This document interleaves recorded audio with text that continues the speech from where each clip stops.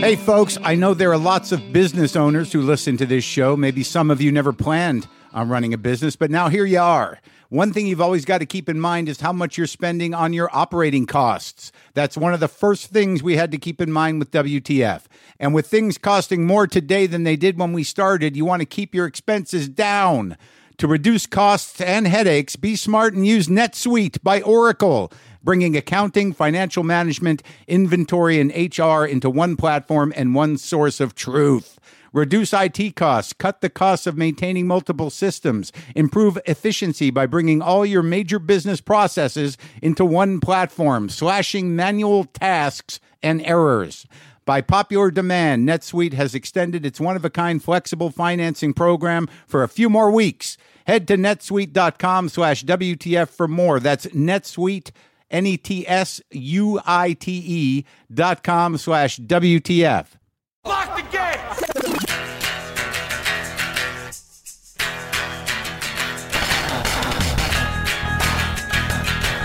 All right, let's do this. How are you, what the fuckers, what the fuck buddies, what the fucking ears, what the fuck sticks? What's happening? I'm Mark Maron.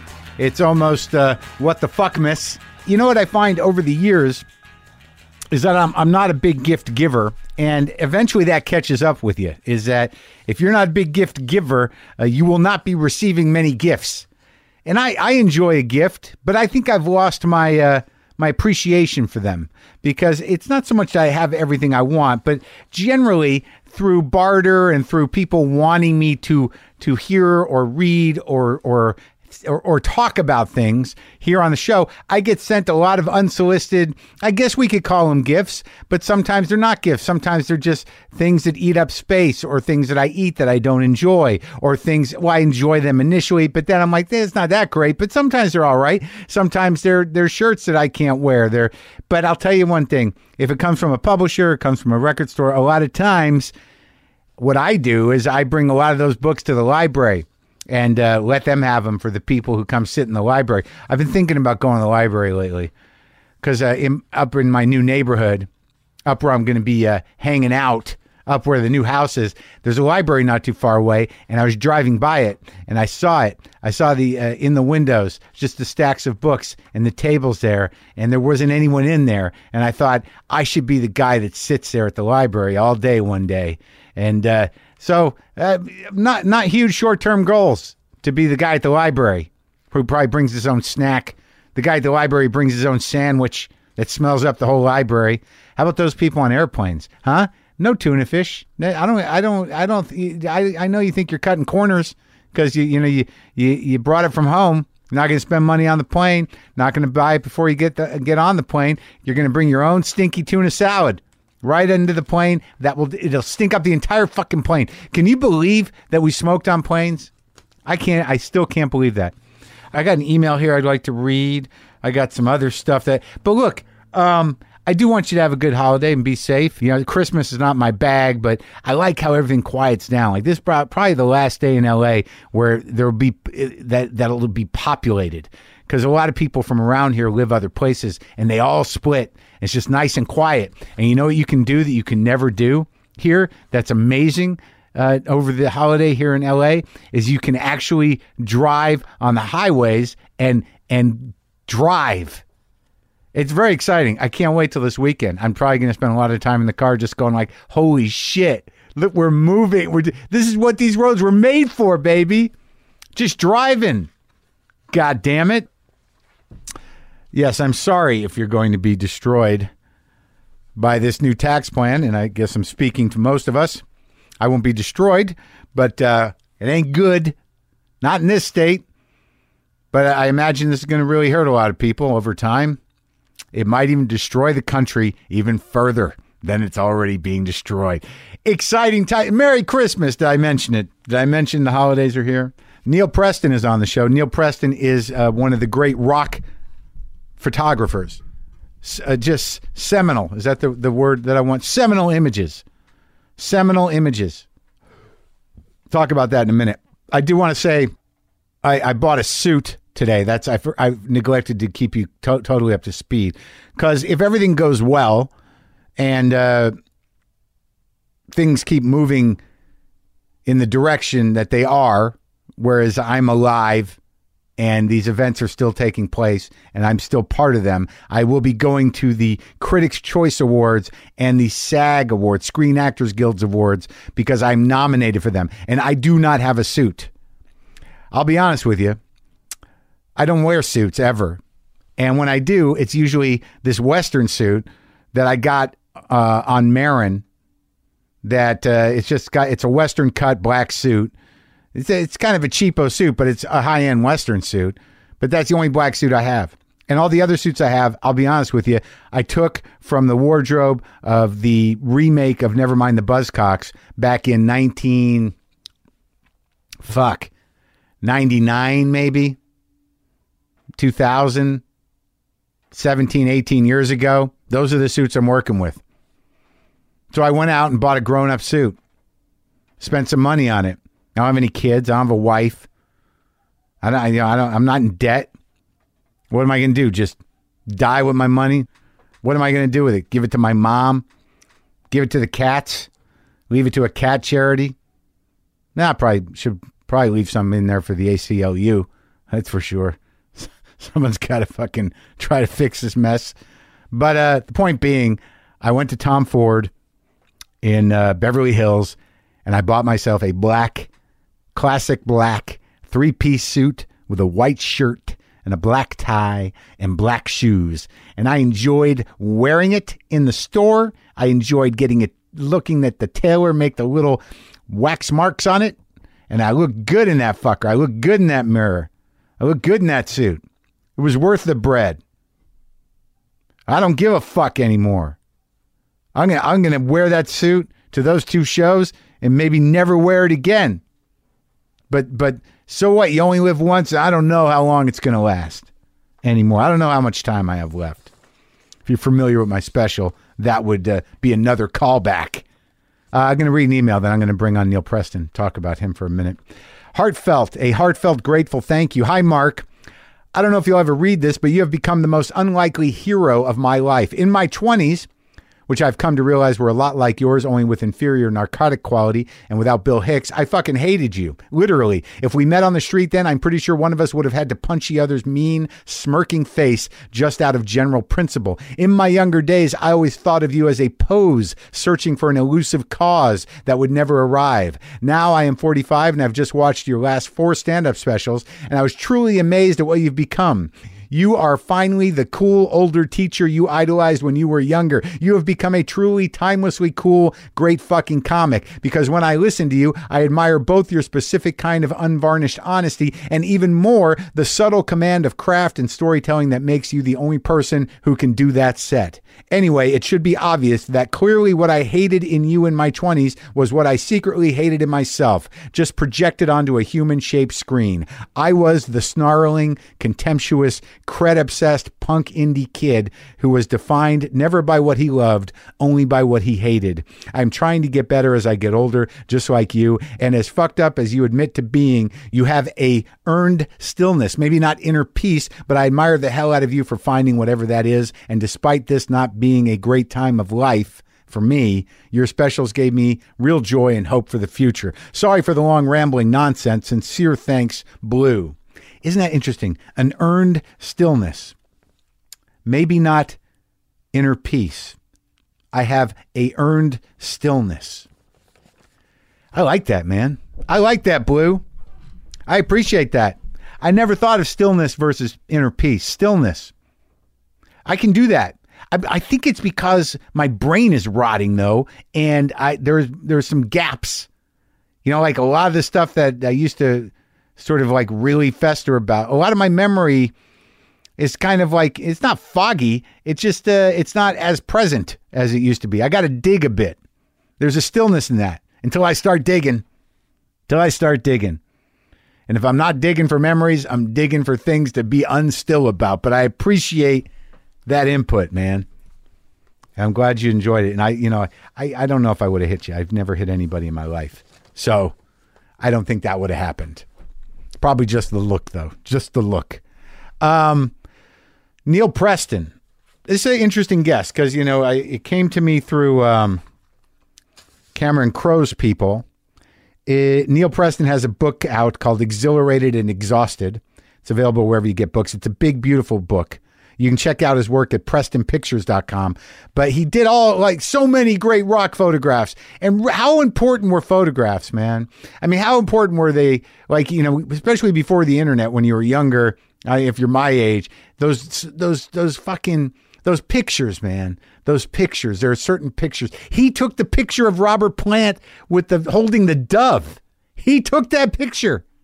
I talked to him about it. It's just that pictures meant so much. They hung on our walls. We looked at them. Pictures of our heroes. They were comforting. They were how we saw them. There were moments that humanized them and elevated them at the same time. There's a lot of those, of all kinds of people. Heroic people, important people, or maybe just fucking rebels. Right? But sometimes that's the pick you want. That one that just characterizes everything that you look up to in that person, even if it's fucked up. Anyways, I got an opportunity to talk to Neil. I thought he would have some good stories, and he did. And this is me talking to Neil. Sometimes I wish I paid more attention in school, or in some cases, any attention at all. There are probably a lot of things I could have gotten more out of, like literature, and now it's probably not in the cards to go back to school and study the classics. But luckily for us, there's a new podcast called The Foxed Page that dives deep into the best books of all time. This is basically like the best possible college English class, but more relaxed and fun. No pressure of grades or needing to prepare something to say in class. It's only the books you want to read and know about, presented by best-selling author Kimberly Ford. Everything from Cormac McCarthy to Madame Bovary, from classics like Frankenstein to modern hits like Lessons in Chemistry. I love Ireland, but I missed the boat on James Joyce. The Foxed Page has a 3-part series on Dubliners, and that's a pretty great starting point. Want to get the most out of what you read? The Foxed Page is for you.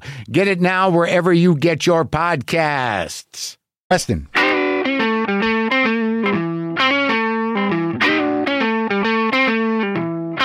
The reality is that you've done all these iconic photos, and they're stunning, and they're memorable. But I would say 80%, maybe, of the people in there, or 70%, are probably gone. I haven't done the count, but you want to work hands? Yeah, sure. Like, I loved Petty and I loved Bowie, and on some level you realize, well, this generation is of that age. People live longer, but people like yourself, what are you, in your 60s? I'm 65. So you're a little younger than the guys you were shooting a lot of times, of that generation. A lot of times. On the other hand, Tom Petty was 1 year older than me. But they lived hard. They made the choice they made, and you're not horrendously surprised when a rock star dies in his 60s. Sometimes you're surprised if they made it that far. But still, when it happens, even if you didn't listen to their last 4 records, the idea that they were here meant something. Absolutely, and each one of those artists that who have passed away that I've worked with, each one of those deaths takes a little bit of my soul with it, and some I knew better than others. Yeah, how well did you know Tom? I mean, I knew Tom. We didn't hang out and play poker or anything, but I'd shot him many times over the years. I did all the Wilburys pictures and went to the Super Bowl with Tom when he did the Super Bowl, and had shot him many times during his career. And it's just, it's gut-wrenching. It's absolutely gut-wrenching when you get news like this. The news about Glenn Frey really just took us for a loop. That was I guess they're all sort of a surprise. Yeah, it's like it's a surprise, but you're not shocked, but you're surprised. I mean, it's going to happen sooner or later. Greg Allman, that was really tough because he was a guy who was very important to us early on in my career and Cameron's career, and was a god. Greg Allman was a god to us. I saw him pass me by. I was at the Bowery Hotel. It must have been, not even 6 months before he died. I felt a presence walked behind me, and I just turned around, and it was Greg, and he looked like a ghost. And I didn't realize how small he was. Well, well, here's the thing: he never used to be that small. When we met Greg in '73, Yeah. Greg was about 6. He had to be 6'1". Really? Oh yeah. Long and lean, the Yeah. long blonde hair. Yeah. You sure he And wasn't just wearing platforms? I'm telling you, he was, but he was really tall Yeah. and lean, Yeah. know. And when we finally, 43 years later, Cameron and Greg and I were in the same room. We went down to Del Mar to see him play, and Greg had shrunk. In Florida? No, at Del Mar, Oh. at the racetrack. Oh, okay. By San Diego. Yeah. And we walked into Greg's dressing room, and the three of us had not been in the same room together in 43 years. Yeah. And he was about 6 inches shorter. Really? Yeah, it was really insane. And he was much shorter than Cameron and myself. And Well, Cameron was like 15 when you met him the first time, right? yeah, but Yeah. I was 20. Yeah. But Greg was visibly No kidding. had aged, 80 years and 40 years. And we took a picture with him, and Greg insisted that I be on one side and Cameron be on the other side so that he could rest his arms on each of our shoulders as if to Pull himself prop himself up. And what I've just found out recently is Greg knew at that point and a couple of years before that he was dying. Because of the liver? Yeah, he had found out almost 5 years before he passed away. Yeah. And it's a very interesting story. I was in London, I don't know, 2 months ago, Yeah. 3 months ago, and I got an email from someone at Gibson Guitars saying that one of Greg's daughters was trying to get a hold of me. That it was important, something to do with the posthumous album that was going to be coming out later this year. And she ended up writing me a note. I spoke to her when I got back to L.A., and it turned out that Greg had recorded an album at Muscle Shoals Yeah. Studios, and he knew he was going to be dying. He recorded this record, and the title of the record is Southern Blood. And his daughter, Layla Allman, contacted me saying that that Greg had become enamored of this painter in New York named, I believe, Vincent Castiglia, whose kind of thing was to use human blood in the paint as Yeah. part of the pigment. And Greg fell in love with this guy's paintings. He bought a piece and then called the guy and said, I want you to paint my album cover in my own blood. And so he sent Vincent a couple of vials of his blood, and the painter put him in the fridge, and they were supposed to set up a photo shoot as to do a reference photo so the guy could paint from it, and Greg was too sick to do that photo shoot, and he passed away. So Layla called me saying, the entire family has decided that the one picture that we want him to use, it's unanimous, is Yeah. your photo of Greg. Which one? From the 70s? From The portrait? 73, Yeah. that very angelic looking Yeah. portrait. And I called her back and I said, absolutely. I'm honored. I don't want to send, whatever you need. Yeah.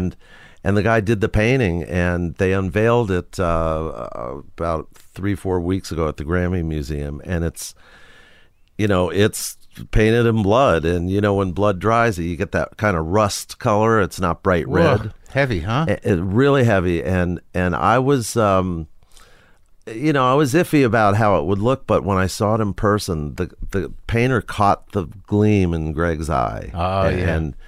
And it's, the surreal aspect of shooting a picture of Greg Allman 43 years ago and then having it be included in his album that has just come out, and he recorded Muscle Shoals and there's all those ghosts in the machines. Don Was produced the record. And there's some really great, there's one track, I can't remember the name of it, it's really swampy and bluesy, kind of like Midnight Rider, but just swampy. Was it with Allman Guys? No, it was with his touring band. Okay. Actually. Because, like, you know, Don did that last, I think he had a lot to do with that last Stones record, the blues record, which was great. I haven't listened to a Rolling Stones record since 1981. Well, I mean, yeah, I'm the same as you, though. But this was the one that they'd been talking about for years, an all blues record. It could have been their first album. You got to listen. You got to listen to it. I'll give it a shot. I mean, I'm telling you, man. Okay. I'm telling you. Right, like, I was just saying, like, I believe that the last good one they did might have been 81, and I hadn't really given Some a girls. shit. Right. Right. I liked Emotional Rescue. I was all right, and I liked Tattoo You too. It was okay. There's some good ones on there, but as far as a whole record goes, I agree with you. But this thing, if you're a Stones guy, I mean, you'll be like, oh my god, it's all blues covers. Interesting. The whole thing's blues covers, dude. And did they bring in other musicians? It's basically man. Keith. No, it's Keith and Daryl. You know, the guy's been with me. Eric Clapton sits in on a few, plays a lead on some, and Mick is all over the harmonica again, like real deal. Like they're covering Howlin' Wolf, Jimmy Reed tunes again. I'm telling you, it could have been their first record. It sounds like their first record. Yeah. Dude, you got to listen to it. Well, I'll listen to that if you listen to Greg's record. I didn't even know about Greg's record. It's called Southern Blood. Of course I'll listen to Greg's record. I mean, it's and you know what? That day that when we saw Greg 2 years ago, and he was very frail and obviously not in good health. Yeah. The weird thing was the second he got on stage and started singing, his voice was there. He was right there, right on it. And after the set was over, I noticed that he didn't want to get off the stage. He kind of wandered around as the crowd filed out of the stands. He's talking to roadies. He's, talking to this person, that one, and checking his keyboards. He did not want to get off the stage. Because that's where he's eternal. That's exactly, and that's home. Yeah, it's home to him, and I noticed that, and it turned out I was correct. Were you shooting that? Yep, you shot that. Yeah, in fact, I shot a picture of Greg going down. Finally, when he went off the stage, going down the stairs, and so you see his back, and he's holding on to the rail. And where's that picture? Pictures in the follow-up. We couldn't put every picture in the book, so but I thought this could be the last time Greg ever walks off a stage. It's funny now you talk about it and thinking about the book. Really, none of the pictures in the book, and I just put it down, are sad pictures or documents of the end of people. They're all very vital. You know what I mean? Like all of them. Maybe even almost every picture in the book are these guys, whether they're fucked up or they're whatever they are, they're not dying. I guess not visibly. I mean, John Lee Hooker, obviously, he's still alive, isn't he? Oh no, he's dead. Oh no. Right, but he looked like that for 20 years. Yeah, true. I mean, boy, if the lines on that face could talk. But no, I think it's a good thing. But like when you talk about this, I never really realized that the picture. When you talk about the picture of Greg, it's sort of I'd like to see that be like even the picture of Leonard Cohen, which is 20 years ago, and it's in 95, 2005, 2000. 20 years before he died. He's an older man, and he's in that the meditation position. Yeah, well, it's a beautiful picture. I know he was a monk. Yeah, he was a monk. Yeah, he was a monk, and he was. We had to go up Mount Baldy, where there's a. What do you call it? Monastery? Yeah. A monkastery? Yeah. and he was literally living the life of a monk where you don't really speak and you live in a very Spartan manner. Except that every once in a while he would go down the hill and play a couple of gigs. Oh, really? The gigging monk. Yeah. Well, it's a sweet picture of him, It really is. But I looked through the book and I was going to tell you about the painting. You get a call from the Almond estate, the Almond family, the Almond daughter to contribute to your photographs so they could be painted for. I would imagine that there have been literally hundreds of thousands of high school pieces, drawings and paintings and silk screens done from your photographs. Oh, more than hundreds of thousands, and that's we'll throw that question over to my lawyer. But not to sell, but just in the middle of class when they should be studying, they're drawing Kiss. Absolutely, in the snow, and they all end up finding their way backstage and giving those paintings to someone in the band. Oh yeah, from your photograph. Yes, yeah, absolutely. Let me ask you, what do you, especially someone like Jimmy Page or Stevie Nicks. Oh yeah. Well, those photos you did of Stevie Nicks, was that the only shoot you did with her? Oh God, no. No, I mean the one on the top of the rooftop, not outside of Fleetwood Mac. No, I've done many shoots with it. That was the first kind of one-on-one shoot that we did. I mean, I had started doing some performance photos of Fleetwood Mac around the time just before the Rumors tour. But when Stevie did her first solo record called Belladonna, I was assigned by a magazine who knew that I had some sort of relationship with Fleetwood Mac, and they sent me to her house to do a solo shoot with her. And that was the beginning of what's been a very long friendship, and we've done lots of photo shoots. And you know, I'd to be honest, I'd have to say she's the closest thing I've ever had to a muse. Oh yeah, in my life. And I've, you know, I you read the last page in the book where I thank people, and there's three artists that I set aside to thank specifically, and those three people were Brian May, Stevie Nicks, and Pete Townsend for different reasons. And Stevie is one of the most creative people I have ever met in my life. Yeah. And why Brian? Brian, well, I've worked closely with Queen for years and years and years, and Brian has been a friend, a cheerleader for me. He's, you know, he is literally a rocket scientist. I don't know if you know. I know, he's a great guitar player. Yeah, he's got a doctorate in astronomy. Oh, no kidding. And he co-wrote a book about the origin of the universe. Huh. He's also an expert in 3D photography, stereography, stereoscopy, well, 3D photography. And he's also the only rock star that ever came to my mom and dad's house. That's sweet. And but he's been just a big supporter of mine, and you know, I've spent a lot of time with Queen. Yeah. Before and after Fred passed away, and Pete because of, well, Pete's one of my two idols in my life, the other being John Lennon, but Pete's lyrics, Pete's you know, his tortured brain, you know, he's a Mensa level intelligence, and his self-doubt and all that stuff, it just really speaks to me. And interesting. And reminds me that it's all going to be okay. He's one of the self-doubters, huh? Oh, big time. It's funny, I had Randy Newman in here a few weeks ago. Talked to him for a couple hours. I love him. Did you read my piece? I read your piece on Randy about when he couldn't talk. What happened that day? Well, I what year was that? That was, oh God, that had to be the early '80s, late '70s, something like that. And I get this assignment to shoot Randy Newman, and I'm really excited. Yeah, he's Political Science is still, it's great. One of the great songs of all time. I just saw him perform it recently. It's great. He's great. He's fantastic. Yeah. So I get sent to Randy's house and knock on the door, and he opens the door. I stick my hand out. Hi, I'm Neil, and he shakes my hand, and he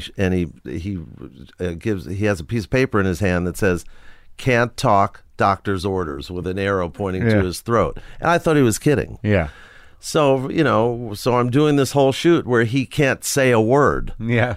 And I'm doing anything I can to Is it bust necessary? You just felt like this is the guy who can say more in one sentence than anyone can say in an entire book. So you're personally disappointed that he can't. Oh, I'm beyond personally disappointed. Yeah. I mean, I just want to get inside his brain a little. Yeah. But I'm there to get the pictures. Right. And at first I thought he was kidding, and after 15, 20 minutes, I realized he's not kidding. Yeah. So, but I'm getting a lot of nods and smiles and this, and can you go over here? And and I'm getting thumbs ups. Yeah. Finally, after, I don't know, a couple of hours, I wrapped, and I said, "Okay, Randy, it's a wrap." And he, big smile now, and my assistant's packing up the equipment. And I've tried everything. I've stood on my head and spit out nickels to try to get him to even laugh. Yeah. Can't do it, but I decide I'm going to try one last time. Yeah. And I'm walking out the door, and I turn around and I say, "So you're starting a tour next week?" Yeah. And he nods yes. And I say, "What city you starting?" and he comes up to me and he whispers in my ear, Detroit.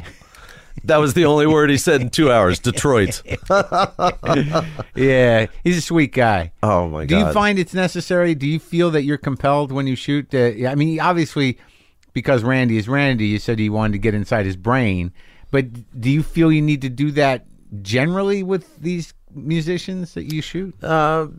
Yes and no. It depends on the artist. I mean, I do my homework going in, but it's more a question of how am I going to lead the person into the photograph that I want to shoot, because it's a dance. Yeah. You know, I lead, you follow, and together we tango. And we make something. But if you're shooting a concert, it's not. You don't have that much control, right? If I'm, I have a lot of control as to what I decide I want to shoot. Right. But I'm at the mercy of the lighting director and this Right. and that.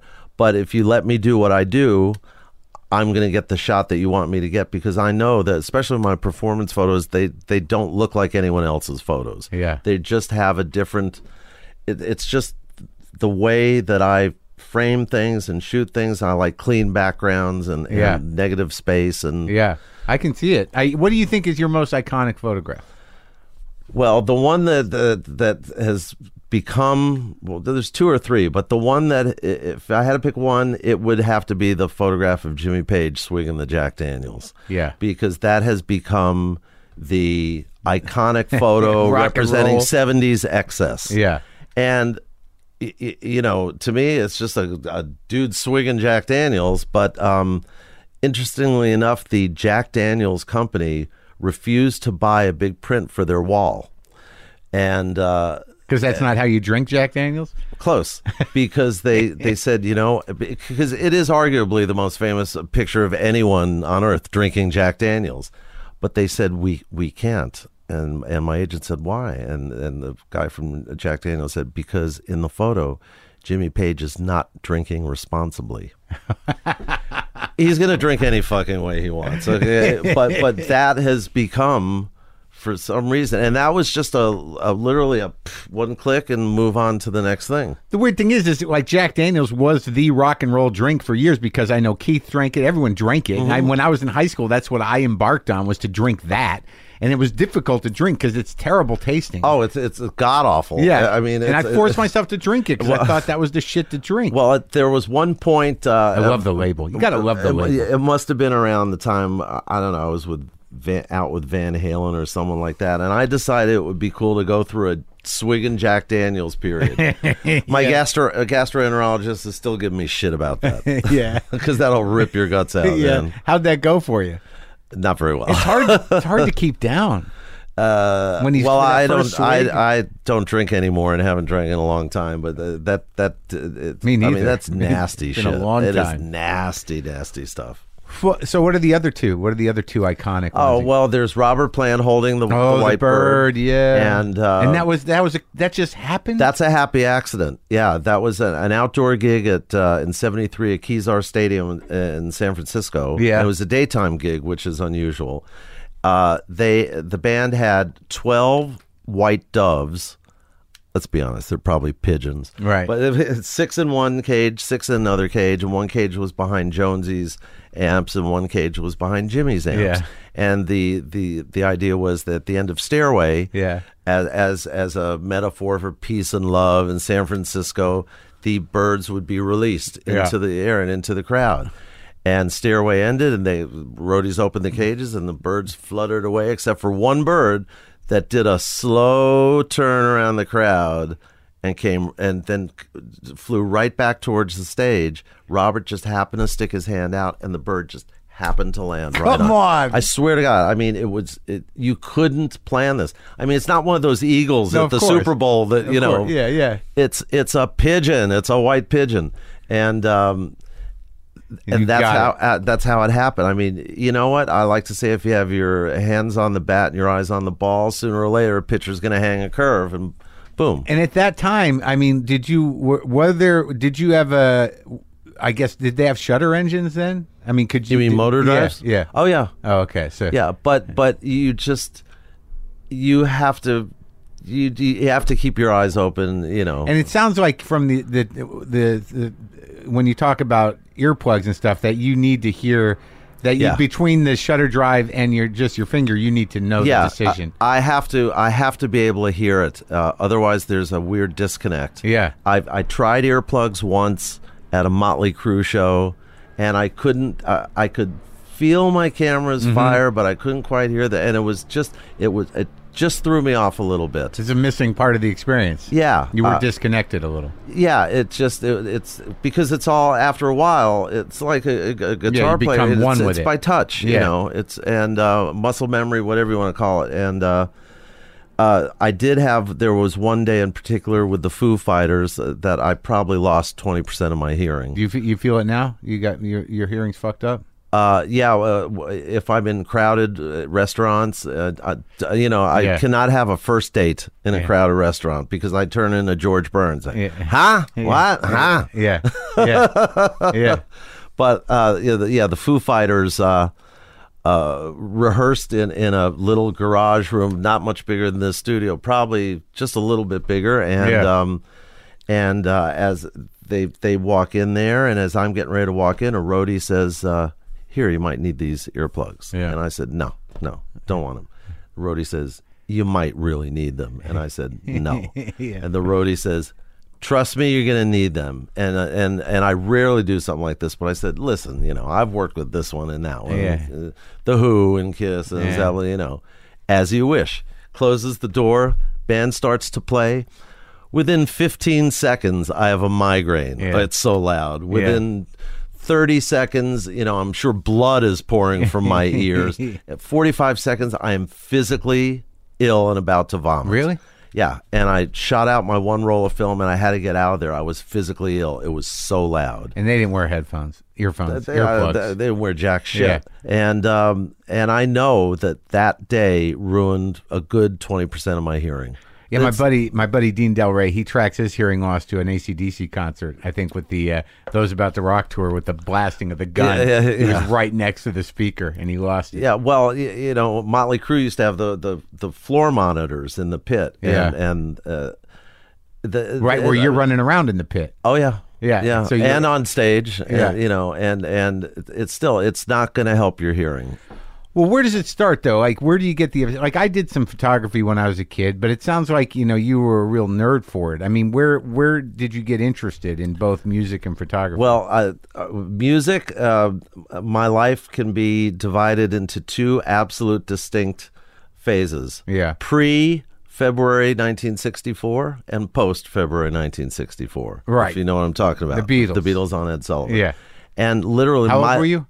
How old was I? I would have been almost 12. Uh-huh. And that's, as I think I wrote in the book, that was the nuclear bomb that John Lennon delivered directly to my cortex. Yeah. And the day before that, my whole life was, what did Mickey Mantle do to hit a home run yesterday? The Yankees, blah, blah, blah. Right. The day after, I got to have a guitar, Beatle boots, blah, blah, blah, blah, blah. Were you growing up at this point? I grew up in Forest Hills, New York. In Queens? In Queens, that's right. And by the World's Fair ground? Oh, yes. So I used to walk to the World's Fair, and you used to be able to get in for a quarter if you were with your parents. So me and my buddies. You were there for the World's Fair? Mm-hmm. You saw that it was happen. 64, 65, yeah. And it ran for a while? Well, it ran 2 years, 1964 and 65. And you could just go over there? We would walk. I mean, it wasn't a short walk, but it was 2-3 miles. Yeah. And then me and my two buddies would stand outside the cashier, and we would wait for a couple to come by, and we'd ask them if they could pretend that they were our parents. Sure. And people would say yes, and we'd give them a quarter for each of us to get in, and they'd pay the 75 cents. And then the second we get on the other side of the turnstile, we'd tear off running away from our, quote, parents. Yeah. And I must have gone 20 times. What was there to do? Oh, my God, all the pavilions, the General Motors Futurama, they had the spin art things with the paint. Sure, it was the World's Fair. The video telephones, which now, I laugh at. But you'd never seen it before that. No, I mean, no one had ever really seen it before then. And then the Unisphere became after the World's Fair was over, the Unisphere became kind of a meeting place for all the teenagers in Queens, and it's where you'd go to hang out, cop pot and drink second alls, Reds, and meet girls and all that. So stuff. the fairgrounds were open once the fair was gone. Yeah, well, it's Flushing Meadow Park, right? And what happened was I had gotten my first camera when I was right around the time of the Beatles. From my first of 3 brothers-in-law. Sorry, Carol, but I just blew it for you. So photography was my hobby, and somehow my love of music and my love of photography ended up morphing into one super hobby. And there was a concert series at the New York State Pavilion, which was left over from the World's Fair, and couple of my buddies had gone and shot some pictures at some concert there from their seats, and then I went and shot one of the other shows there, and I don't remember which one it was. And we decided that if we showed some prints to someone at the local ticket office for this concert series, maybe we could get them for free. Were you processing at that point? Are you doing your own processing? I'm souping film in a friend of mine's sink. Yeah, absolutely. And the negs are a little dirty. What can I say? Yeah. And so through a weird quirk, just a bizarre happenstance, the office that we took these prints to try and get free concert tickets turned out to be the promoter's office of the whole concert series. Yeah. And they started letting us into their shows for free, and that's how I got my start. How old are you at that point? 16 and a half. And how did your parents feel about this? What did your father do for a living? Well, my dad was a Broadway stage manager. Oh my God! He was a production stage manager for every big musical in the heyday. So you grew up in the theater. I grew almost. up around the theater. I mean, he was stage manager for The King and I, Camelot, Fiddler on the Roof. Oh my God! My Fair Lady. You saw all those shows? Oh yeah, and in fact, the first performance photo that I ever shot, I must have been 14, and it's in the book, is a photo of the understudy for the lead in Fiddler on the Roof. And I had brought my camera. I used to love going to the theater. Was it Topol's understudy or Zero Mostel? No, it was Herschel Bernardi's understudy. Oh, Herschel Bernardi.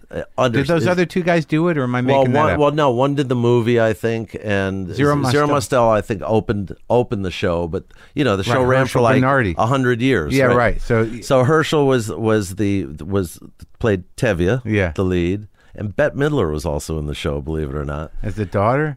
As one of the daughters, yeah. But Herschel was sick one night, and this guy, Harry Goz, was his understudy. And I had my camera with me, and my dad used to stand at the little podium right on stage left calling the lighting cues. Mm-hmm. Now, I'd seen the show so many times that I knew when there was going to be a big speech and when there was going to be a laugh. So when Harry was kind of near me and was doing the speech, I knew there was going to be a big laugh. I waited for the laugh, and I cocked my shutter. I shot one frame during that laugh, because my dad could have gotten fired if the stagehands saw me shoot. Oh, okay, union rules? Union rules. But you're a kid. Come on. Doesn't matter. It's the New York unions, baby. And he could have gotten billed for a photo call for hundreds or even thousands of dollars.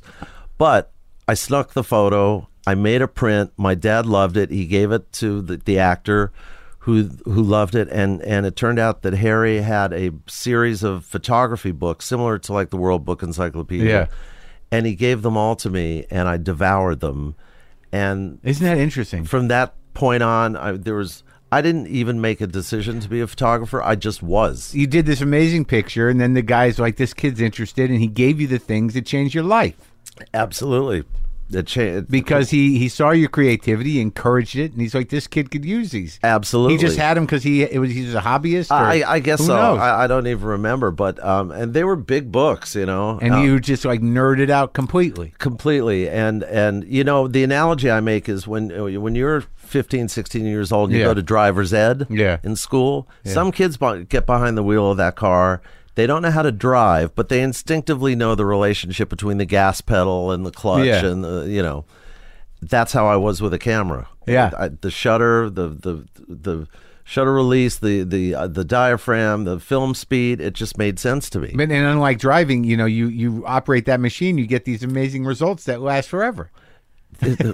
Tell me about it. I mean, Mark, I don't know how it happened, but it happened just that organically. Well, the interesting thing about the book too is in the essays, there is a sort of teaching element to it. Like there is a tone in some of them where if you're going to do this, these are the rules. Yeah. Well, yes, and I wanted the way I tried to frame everything in my book, no pun intended, was that to make it about my job. Yeah. This is the job I have. There are very few people in the world that have this kind of job. And you think it's so glamorous? Well, sometimes it is, but a lot of times it isn't. You got another thing coming if you think it's so super glamorous. And these are the potholes in the road. So for a while there, you're getting in free, and that was your camera. Oh, I'm always getting in free. No, I know. But at the beginning, that was the ticket. That was your pay. Yeah, at the very beginning, you showed the promoter the pictures. Yeah, come shoot the pictures. Right, and come to our shows. And then every time I was backstage, I would, it was a burgeoning rock scene, and there were people who were starting new rock magazines, and I'd get little assignments from them. When was the first time you made money? It's actually in the book. I had photographed, me and my shooting partner at the time had photographed Steve Winwood. Yeah. Who was a big star at that time, Traffic, et cetera, et cetera. And we go down to the 1 Fifth Avenue Hotel in Greenwich Village and shoot these pictures of Steve Winwood. Yeah. 15-minute, 20-minute photo shoot. Yeah. After they ran in this little rock magazine, we get a call from Dee Anthony's office, Steve's manager. Yeah. Dee really likes the photos, and he'd like you to come down to his office tomorrow and bring a stack of prints. And, this is big time to us, right? So we print up 12, 14 prints, and we get on, we used to get on the subway to go into Manhattan. And, I was still a senior in high school. And we get up there, and we walk into Dee's office, and Dee was a legendary figure. He was... a lot of bling everywhere, and he was obviously someone not to fuck with, and very imposing guy, legendary guy. And we give him the stack of prints, and he's got a diamond ring about the size of a watermelon on. Yeah. And he looks through them, and not much of a reaction. And he says, "Boys, I'm buying these." He's not asking us if he can; he's notifying us. Yeah. And he pulls out a wad of bills and peels off 3 20s and says, will this do? Now, $60 cash to us in 1970 was like $1 trillion. Yeah.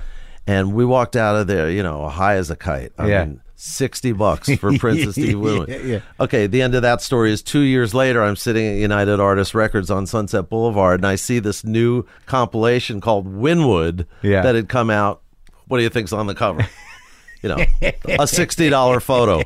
And so I learned my lesson about that. But it still must have felt good. Oh, it felt fantastic. Did you get photo credit at least? I did. Yes. So the company we had at the time got photo credit, and it was the first time I'd ever seen anything of mine on any record package. And you were like 18 or 19? Yeah. Well, at that point, I would have been 19 or 20 because it was a couple of years after we made the sale. Yeah, maybe 19 and a half. It seems like the formative years, though, of you really be getting your legs in this were with with Zepp and the Allmans.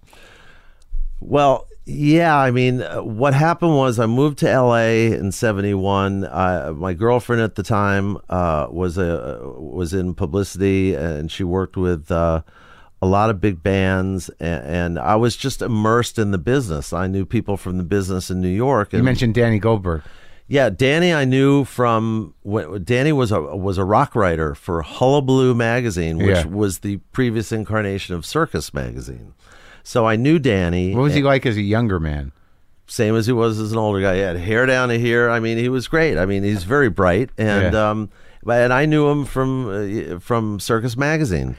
So my partner and I had a retainer deal with Atlantic Records that we negotiated in 72. So we'd be sent out to shoot all the Atlantic artists, be it Led Zeppelin or whoever was on the the label at the time. I can't even think. Manhattan Transfer, people like that. That's a big gap.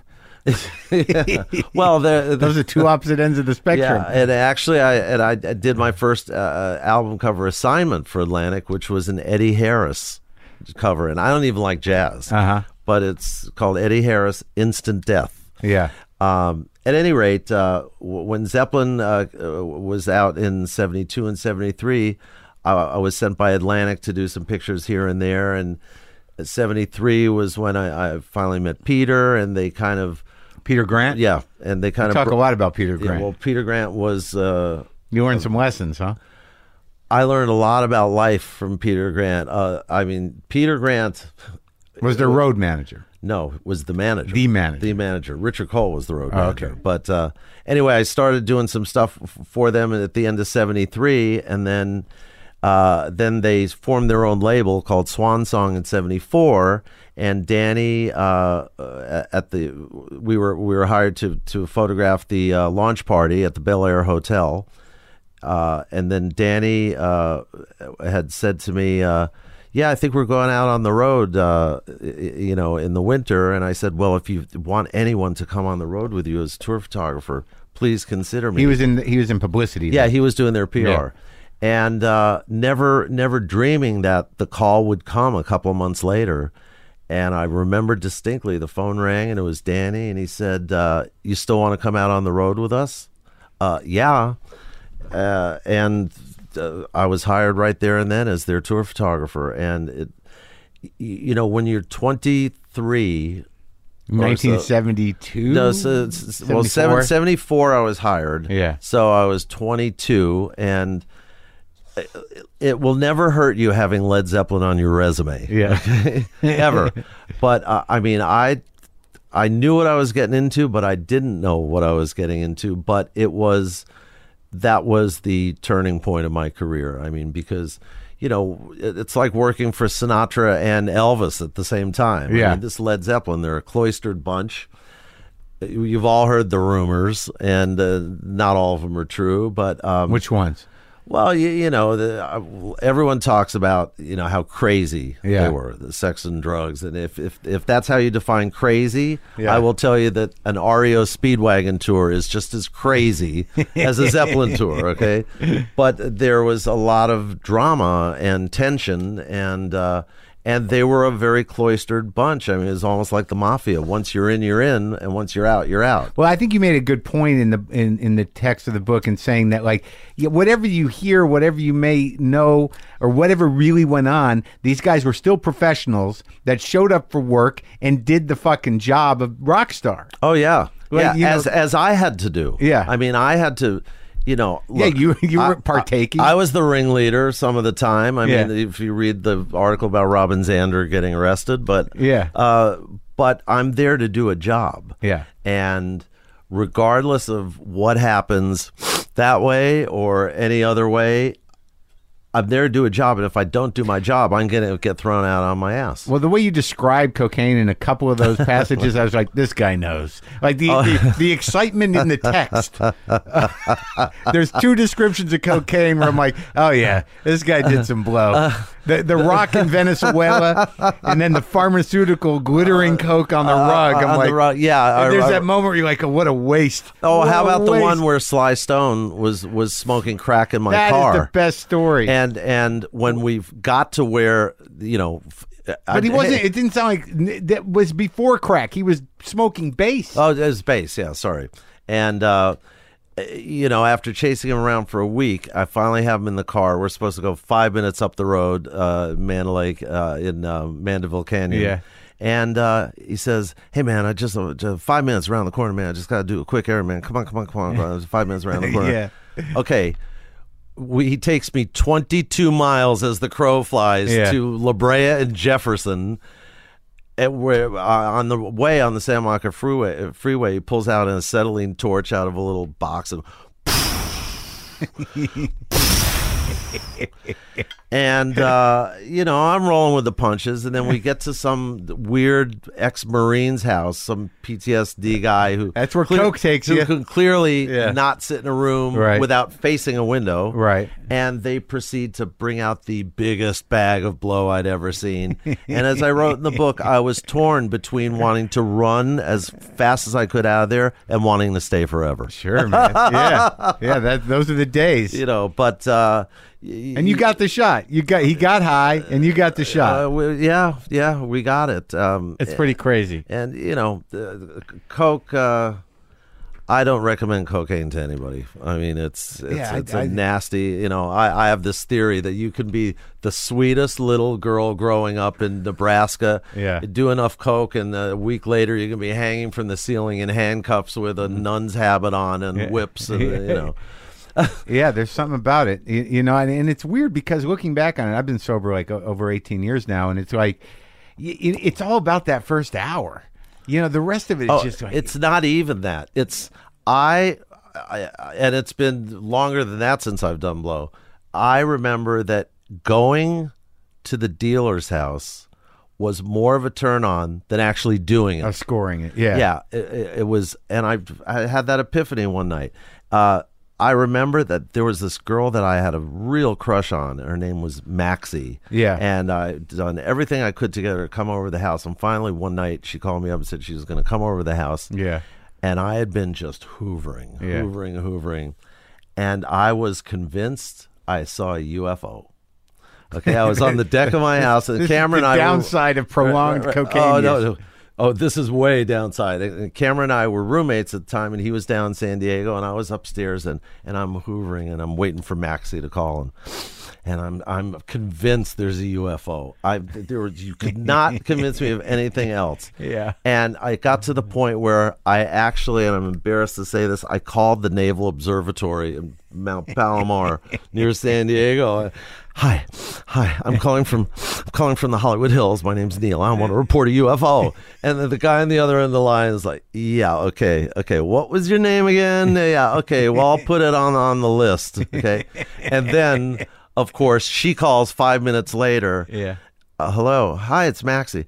Maxie. There's a UFO.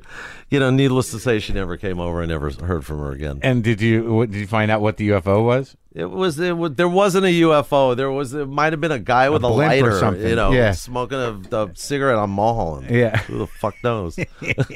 And that's where coke takes you, oh, baby. So but you got to do, but see, like I got a little taste of it. I used to hang out with Kennison in the '80s. When he was at the peak of his career, and that was where I really hit the wall on coke. And you talk very specifically about the charisma and the personality of some of these guys, and to be around them, if you're of a certain type, is pretty energizing and pretty intoxicating. Exciting. Yeah, that's a good word. It's intoxicating, but. Every member of, certainly the bigger bands, every member of every band has his or own personality. Yeah. And as I say in the book, a rock tour also has its own personality. Yeah. And they're very different things. And the personality of a rock tour can turn on a dime, given a bad review, a bad audience, a bad interview gone awry, the drummer getting the clap.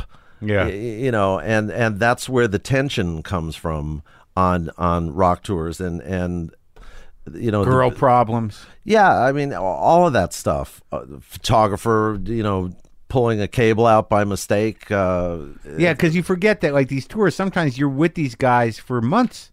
Mm-hmm. Like it's like a closed community. Oh, very much smaller so. than high school. Very, very much so, and that's why we have things on tours called road wives. You hook up with one of the girls on the tour, and then the second the tour is over, you never see her again. Yeah, I just remember that from Almost Famous. Everything in Almost Famous is pretty much true, and that was all about the Almond tour, right? Most of it was based on the Almonds. Well, the character that Billy Crudup played, where the kid writer is trying to get the key interview from, that's Greg Allman. Yeah, right. Yeah.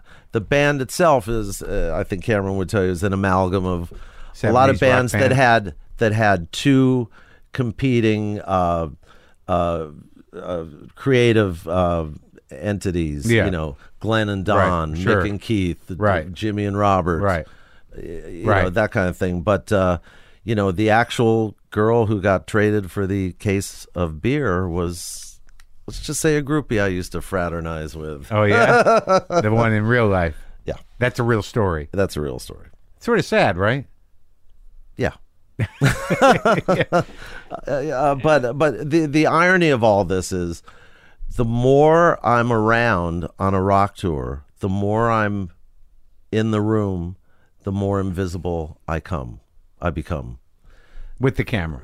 Yeah, I mean, the more that I'm just blending into the fabric of the tour, the less obvious I am. Yeah, you also made some good points in some of your rules where it's sort of like, you know, you can't get too familiar. You can't, you know, overstep your particular Right, you station. don't be the fifth member of the band. Yeah, and don't get fucked up and make a fool out of yourself because, as you said, you may be friends with them, but you're just one step away from getting thrown out. Yeah, you're an employee. Yeah. Okay, and they could, you know, I'm very good friends with Brian May, Roger Taylor. Yeah. You know, but you do the wrong thing, and what you get slipped under your door is not the room list for the next day's hotel. It's the one-way ticket home. Yeah, and the wrong thing could just be like, just party, just have a few too many drinks, too many lines, say the wrong thing to one guy. One guy. Yeah, You're fucking out. Exactly, but you always go in knowing who that guy is. Right. You never got thrown off a tour for being an asshole? No.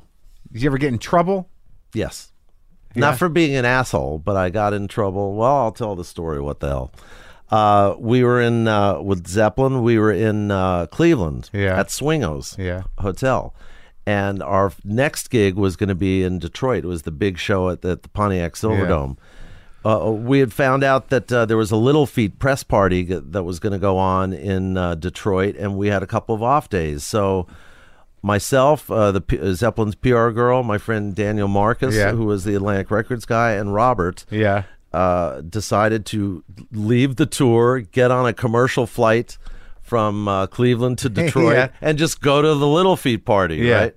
Unfortunately, I did not tell Peter Grant or Richard Cole that we were taking Robert with us. Right.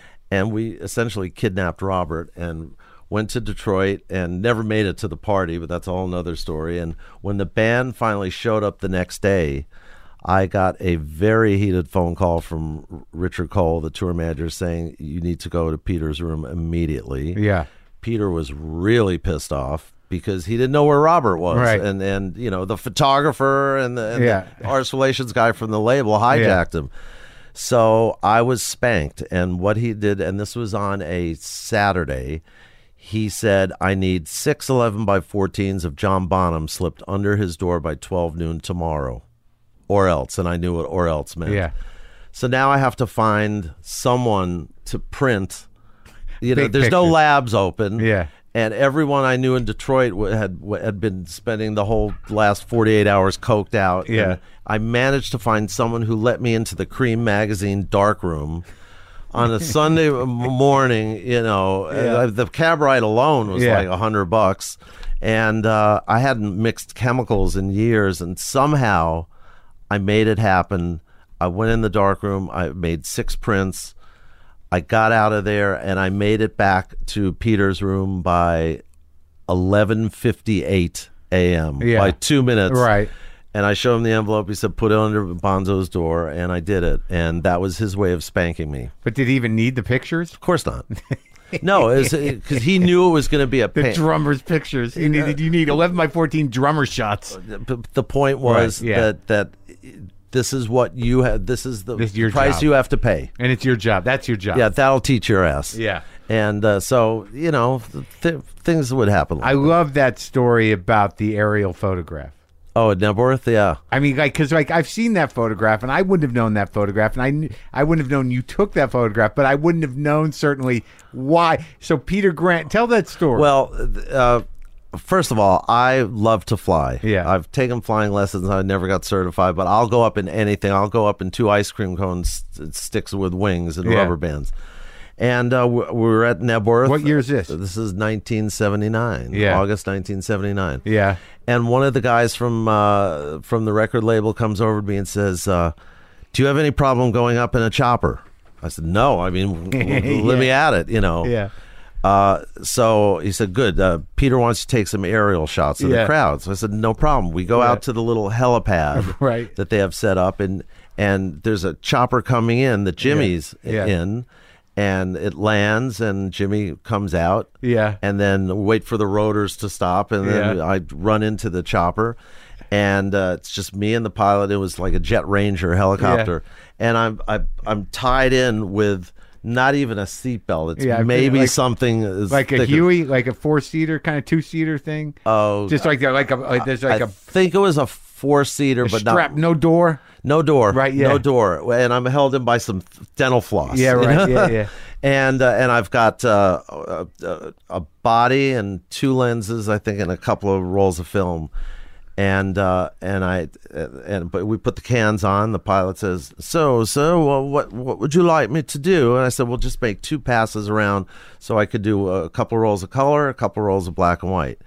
And we do that, and he takes a 360 around the crowd, and he kind of banks this way, and I'm petrified that a lens is going to roll out the door and kill somebody. Right. A roll of film, 3,000 feet up, right?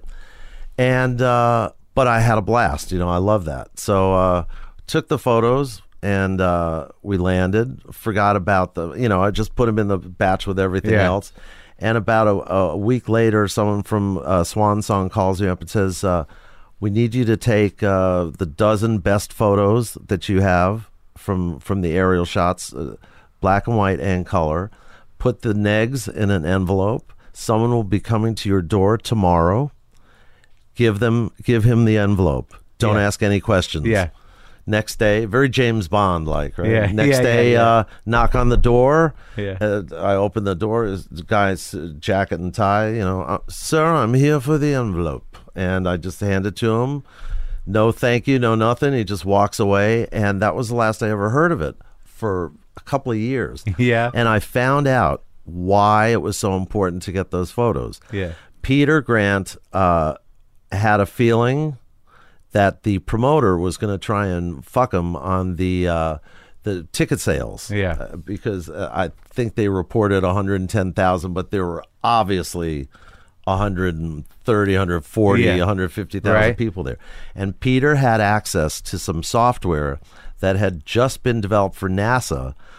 This was revolutionary at the time, by which you could take a photo, blow it up, split it into quadrants, and the software could figure out plus or minus about 100 people, how many were in each quadrant. Thereby multiply it by 4, and you'd have plus or minus 400 or so, the size of the crowd. Yeah. He wanted that in his back pocket in case he had to sue the promoter, which he did. Yeah. And he won. No shit. He won, yeah. So that was why they needed that aerial shot. That's forward-thinking Peter Grant, and I'm telling you, he was one of the great managers of all time, and I owe him a lot. And Jimmy and Robert and all of them. Peter he had street smarts. He trusted me from the get-go, and I have no fucking idea why. Yeah. He just had a feeling. He also had your number. Yes, he did. But, this is Led Zeppelin. Sure, man. This is the top of the mountain, baby. You don't fuck around with them. And that really kind of built your resume, right? Exactly. And the passport photo I took for Jimmy. I love that thing. And that seemed to kind of... And you know what? That ended up years later being the cover of Jimmy's photo autobiography book that came out about 3 years ago. Oh, yeah, it's the cover. And there's just... something about his eyes. And then you did, but there's a whole series of portraits in there that, I don't know what the first portrait you did that close, but the fact that it was again, you had to turn it over, overnight. They needed a passport for so he could go to Egypt. So you were shooting it for a very specific reason, but there was something revealing about the portrait that must have compelled you to do more portraiture. Well, I would do some whenever I could, but this was a specific need. They came to me on the plane about 1 a.m. saying, Jimmy and Robert are going to Egypt at the end of this leg of the tour, and we need a passport photo for Jimmy's visa, that has to go to the Egyptian consulate. What time does it have to be there? Because I'm all about deadlines. Just tell me what the fucking deadline is. Well, it's got to be there by 3 p.m. tomorrow. I'm thinking, oh shit. So I take Jimmy in the back of the plane, and I shoot 3 frames. Yeah. And I know pretty much how tight it has to be. I know what a passport photo is. And I run the film over to the lab, and I get there early. You know, I put in the night drop, and I get there early, and I wait around for the prints, and Jimmy let me pick the photo out. And we got the prints made, and I brought them over to the band's office, and they sent someone to the Egyptian consulate, and we got in under the wire, and 40 some odd years later, Jimmy picked that photo for the cover of his book, which it was astounding and a huge honor for me, and showed me that even a passport picture can have that glint in the eye, or, you know, that window to the soul, whatever you want to call it. Well, you know what also fascinated me about the stories was how, yeah, it was a smaller world then. There were 2 things that were happening. Clearly, there wasn't as much traffic. You got that fucking right. You know, like, you know, you guys are running around. I got to get this over there in an hour. I got to get this into the city. I got to get this over to the lab. And you're like running around. And I'm like, that would have taken 3 hours today. Yeah. Or 4 hours, even in New York. And also the idea that there were labs. I mean, that like the entire business was hard copy shit, man. I mean, yeah. And like that whole world is gone. Pretty much. I mean, there's still a little of it here and there, but that's what you did. You had film developed, you had prints made, you had duplicate slides made. Contact sheets. And people look at my contact sheets, and I mean, there are people... Just put a book of contact sheets out. You never know. There are people who are not that much younger than we are who have never seen a contact sheet, don't get the concept of it. And when you look at my original contact sheets, these are the ones, you know, the dog-eared ones that I've been printing off of and looking at for 45 years. Yeah. And I hate editing on a screen. I hate digital. I hate everything about digital photography, but that's a whole nother issue. You like the little the little things. Well, you look at can just at the contacts with my eyes. Do you find what if the eye hole? A loop. A loop. Get the loop. Yeah. Yeah, but my eyes and my brain is trained to look at an entire proof sheet and then be able to zone in on a certain frame. But I got to tell you, it's got to be on some level. I don't know when or how you made the transition, but the difference between, you know, running with a bag of 95 rolls of Tri-X, you know, to the lab, and just, you know, having a camera with a self-contained computer unit with a filing system has got to be different. More what? Anything? Well, I'll tell you what. Practical. Not to me. It's impractical. I can edit 95 rolls of film on contact sheets in a quarter of the time, even less. To go through it on a computer. Then I can go through them on a computer. Because, like, I guess it's with a computer and with what you can do to an image, you know, before you even print it, it creates the same. It's like when you write, there must have been something like writing with a typewriter where, you know, you didn't have the option to cut and paste. You didn't do it. Right. Well, it's not even that. It's just the way that on a computer, you have to download the cards. Then the originals have to be put in a folder, and then your selects have to be marked, and then this and that, and it's fuck. Give me a contact sheet and a grease pencil. Boom, boom, boom, boom, boom. Print these. Yeah, that's it. You still do it that way? Yep. Well, whenever possible. I mean, I have to shoot digital sometimes. But you can still get all the film. What you usually shoot? What was all the concert stuff? Tri-X with the Tri-X. Usually Tri-X pushed a stop or two. Yeah, which would be 800 or 1600. High-speed Ektachrome, high-speed Ektachrome Type B, which is tungsten balanced. Kodachrome 200 when they came out with Kodachrome 200, and that was pretty much it. And the right lenses.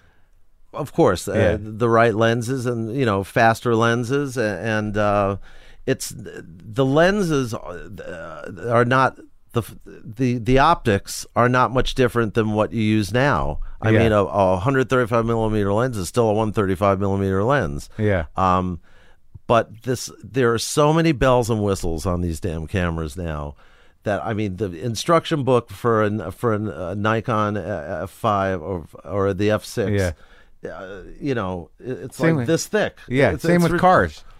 Yeah, it's like they keep adding things. What do you need? I mean, I have to travel with instruction books for all my digital cameras. Yeah. We were in Rio with Queen 2 years ago, and I have an assistant out by the soundboard, and all of a sudden she calls me on the cell phone. There's something beeping and blinking that I don't know how to turn off, and so I gotta like send a guy out with the Spanish version of the instruction booklet. I mean, give me a fucking break. And I use them on manual override anyway. Yeah. Well, I tell you, it's a great book, and you know, and I don't usually, you know, I get a lot of books and I get a lot of photo books, and there's not that many photo books where, you know, you have them, but how many times you go, you know, look at them? And I read the whole book, you know, too, you know, which, and I'm a rock fan, so like, in the essays really made a difference for each segment. But I liked what you said. What was interesting after all the concert footage and some of the intimate portraits, I really liked the one of Booker T and Steve Cropper. Great. Like that was out of nowhere. You got Booker T and Steve Cropper. And they're really kind of weirdly intimate photographs. Yeah, I was 17 when I shot those. Oh, some of those are that long ago, huh? Those are kind of rescued, what I call rescued negatives. Oh, those are the ones from the section where you had those, where you didn't have enough light, but because of computer technology. Right. You can scan something and get as much information off the negs as possible. Oh, no, really, kid? Yeah. And there's a bunch of those in there, right? Yeah, and we could do a whole book of those rescued ones. I think there's a shot of James Taylor in there. Oh, yeah, man. That's a rescued negative, no too. No kidding. Yeah. Like, in that period, too, I talked to him in here, and like, he was submerged in dope. I know. Yeah. And you can feel it in that photo a little. Yeah. Am I wrong? No, I agree with you. I mean, I'm really proud of the fact that, you know, it's a body of work. Dude, yeah. And the way you broke it up is beautiful. The performances, those pieces. But I really like what you had to say about studios. You know. They're kind of a place that I've never, it's not that I don't feel comfortable in a recording studio, but I feel like it's a place I'm not supposed to be. Yeah. That I have, because that's where those people doesn't feel like anyone should be in do what they do, you know? So like a sanctuary. Yeah. And I'll go in and shoot and I'll hang back, and because that's their dark room. That's where their process happens. Right. And I'll tell you what, I'm thrilled that you dig it, because I'm really proud of the text and wanted to let people in on the experience of what I do. And at the end of the book, I want the reader to feel like you've just come off the road with Led Zeppelin for a year and a week with Guns N' Roses and around the world with Bruce, and feel exhilarated and exhausted, because that's how I feel every day. Yeah. And that's where the title came from. Yeah, the title is. And I just thought, oh, God, is that a great title? Exhilarated and exhausted. I sat on it for a day, and I called Cameron, and I said, am I out of my mind, or is this really genius? He said, it's fantastic. So and also, like, you know, you told some of the stories, which is great, but like, you know, I don't want to ruin the Kiss and the fake snow story for anybody, or Motley Crue on the real glacier for anybody. Yeah, you know, or Pearl Jam in the plane. Oh, that's good too. The Pearl Jam in the plane. And I also like that moment you had with Dylan, which I think probably lasted. It still lingers with Bob you. Dylan Called Me a Leech is the name of the piece, and that was. And he did. And well, you know that picture of him and Joan where he's looking at me in those steely eyes? Yeah. That's Bob Dylan. Yeah.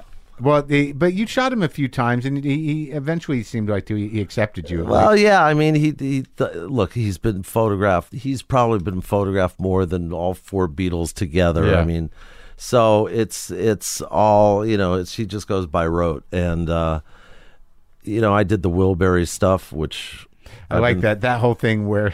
the phone call Tom and George, the phone call with Tom, and then George gets on, and that's all I remember. They were all nervous about Bob. Yeah, they're all, you know, hey, we'll shoot when Bob's ready, and don't just be careful of Bob. And this is George Harrison telling me this. You're a Beatle. You trump Bob Dylan. Okay, so and then Tom walks in the room saying, okay, I just want to tell you now, when Bob's ready, and Bob this, and okay, I get it, you guys. You already had a chip on your shoulder about Bob. Jesus, you know, but the Bob was. That would have been so good if he said, "There's the leech." Tell me about it, man. I know, I was petrified. Leech, you're a leech, and we'll let the listeners read the book and find out the rest of that story. Great book. Thanks for talking, Neil. Thanks so much, Mark.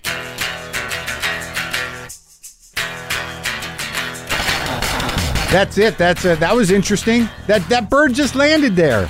I'm going to play a little guitar and we'll get out of here.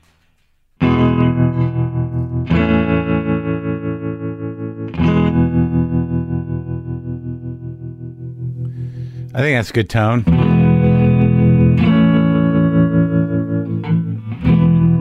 It's just built-in vibrato and the some reverb, Stratocaster, 3 chords. I'll add a 4th one. That's the way it goes in here. Did I tell you that I'm going to have the garage documented before I dismantle it?